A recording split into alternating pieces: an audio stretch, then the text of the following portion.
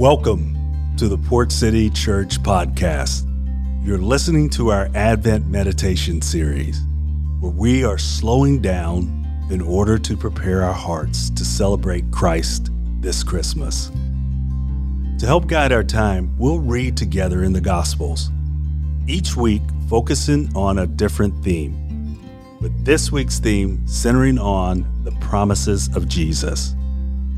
We hope these Advent meditations will focus our minds and prepare our hearts to celebrate Christ this Christmas season as we let Jesus introduce himself to us all over again.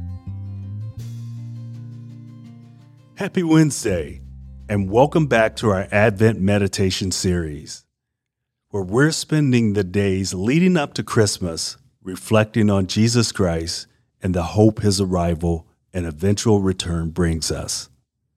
This week, our time together will focus on the promises of Jesus and how they provide us with enduring hope, unshakable security, and a peace that passes all understanding. So far, we've witnessed a compassionate Jesus promise, rest for our weary souls, that because he cares for us, we need not worry. Fully embracing these promises is easier said than done. Life happens and we hesitate, doubt, or forget his faithfulness to us, which is what makes today's promise of a helper in the Holy Spirit such a gift. The Holy Spirit provides comfort and wisdom by reminding who we are and whose we are.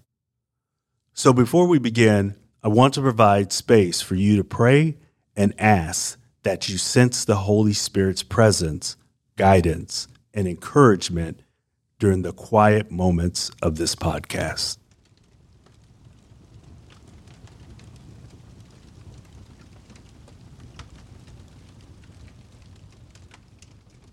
Father, in the name of Jesus Christ, Lord, we thank you for sending another comforter, the Holy Spirit. We pray, Lord, that as we have this time together, that we would sense the presence of the Holy Spirit and allow the Holy Spirit to guide us and to encourage us in these quiet moments. To know, Lord, that you have precious promises for our lives, that we would be made whole in this season. Lord, we bless you and we praise you and thank you for your faithfulness in our lives today. In Jesus' name we pray. Amen. John 14 opens with Jesus comforting his disciples and preparing them for the road ahead. Then he shared the harrowing and unsettling news that he was going away to be with the Father. His words undoubtedly created concern and confusion, especially when Jesus said his absence was part of the plan. He desired for them to keep walking in a way of life he taught and showed them even when he was not around. Doing so without the guidance of Jesus felt like an impossible task. Yet, Jesus assures the disciples they need not worry and promises to send them a helper and an advocate. Let's read these promises together in verse 15. If you love me, keep my commands, and I will ask the Father, and he will give you another advocate to help you and to be with you forever. The Spirit of truth, the world cannot accept him because it neither sees him nor knows him, but you know him, for he lives with you and will be in you.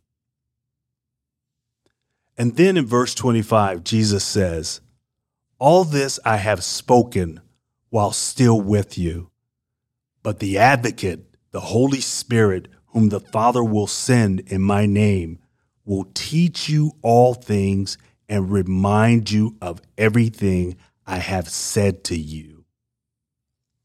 Peace I leave with you, my peace I give you.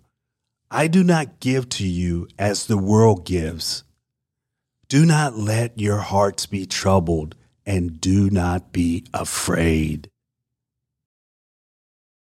The Holy Spirit's help is not just as a supplement to our effort, but a continuation of the life Jesus came to bring.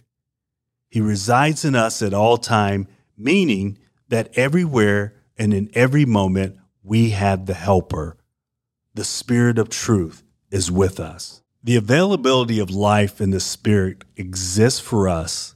Later on in John's Gospel, Jesus speaks on again about the promise of the Holy Spirit's presence in our lives. Jesus says in John 16, this about the advocate we can rely on. But very truly, I tell you, it is for your good that I am going away. Unless I go away, the advocate will not come to you. But if I go, I will send him to you. When he comes, he will prove the world to be in the wrong about sin and righteousness and judgment. About sin, because people do not believe in me. About righteousness, because I am going to the Father, where you can see me no longer. And about judgment, because the prince of this world now stands condemned. In this passage, Jesus explains to his disciples a critical role and promise for the coming of the Holy Spirit. God cared about our freedom so much that he gave us the Holy Spirit to serve as an advocate and guide. The Holy Spirit prompts us to respond in ways we couldn't by relying on our strength. He opens our eyes to places where we resist obedience. He cuts to the heart of our motives, not to condemn, but to convict, always pointing us towards freedom. His presence convicts. However, conviction is not about judgment and shame, but exposure and invitation to walk in a way that leads to a vibrant and free life. The Holy Spirit shapes, forms, and molds. This is why we open the door of our hearts and ask him to search us and reveal the depths of our doubts and fears. Why? So we awaken to a deeper faith and fuller belief. The Holy Spirit provides comfort and wisdom by reminding who we are and whose we are. Only the Holy Spirit can whisper into the depths of a desperate soul, saying, "You are loved more than you can imagine." When we hear this whisper, all we can do is trust and surrender. When obedience is motivated by trust, the freedom of being loved replaces the pressure to earn grace.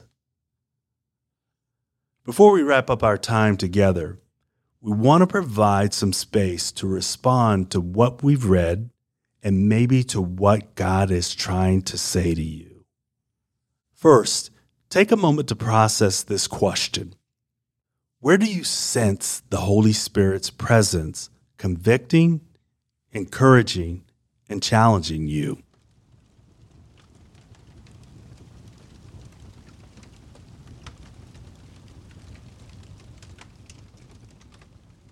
Another question to consider is this: how can you embrace the Spirit's prompting by responding with faith, obedience, and trust in this circumstance?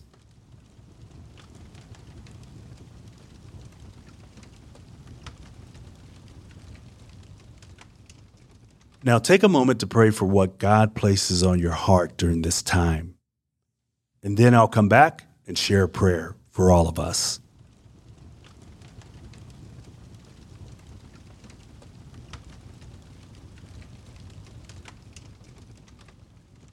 Father God, thank you for the Holy Spirit's presence in my life. My heart being receptive to its promptings. Open up my eyes to see the Holy Spirit's conviction as gracious and loving. Give me courage to open myself up to you. Lord, show me the depths of my sin and the areas where I struggle to believe. Not because I want to feel guilty, but because I want to walk in the freedom only you provide. It's in Jesus' name. Amen. Thank you for joining us. Be receptive of the Holy Spirit's presence as you go about your day. Slow down to sense where He leads, where He speaks, and where He challenges you to reflect Christ's heart to the world. Join us tomorrow as we look at the promise Jesus made for an abiding love that sustains our faith. Until then, blessings.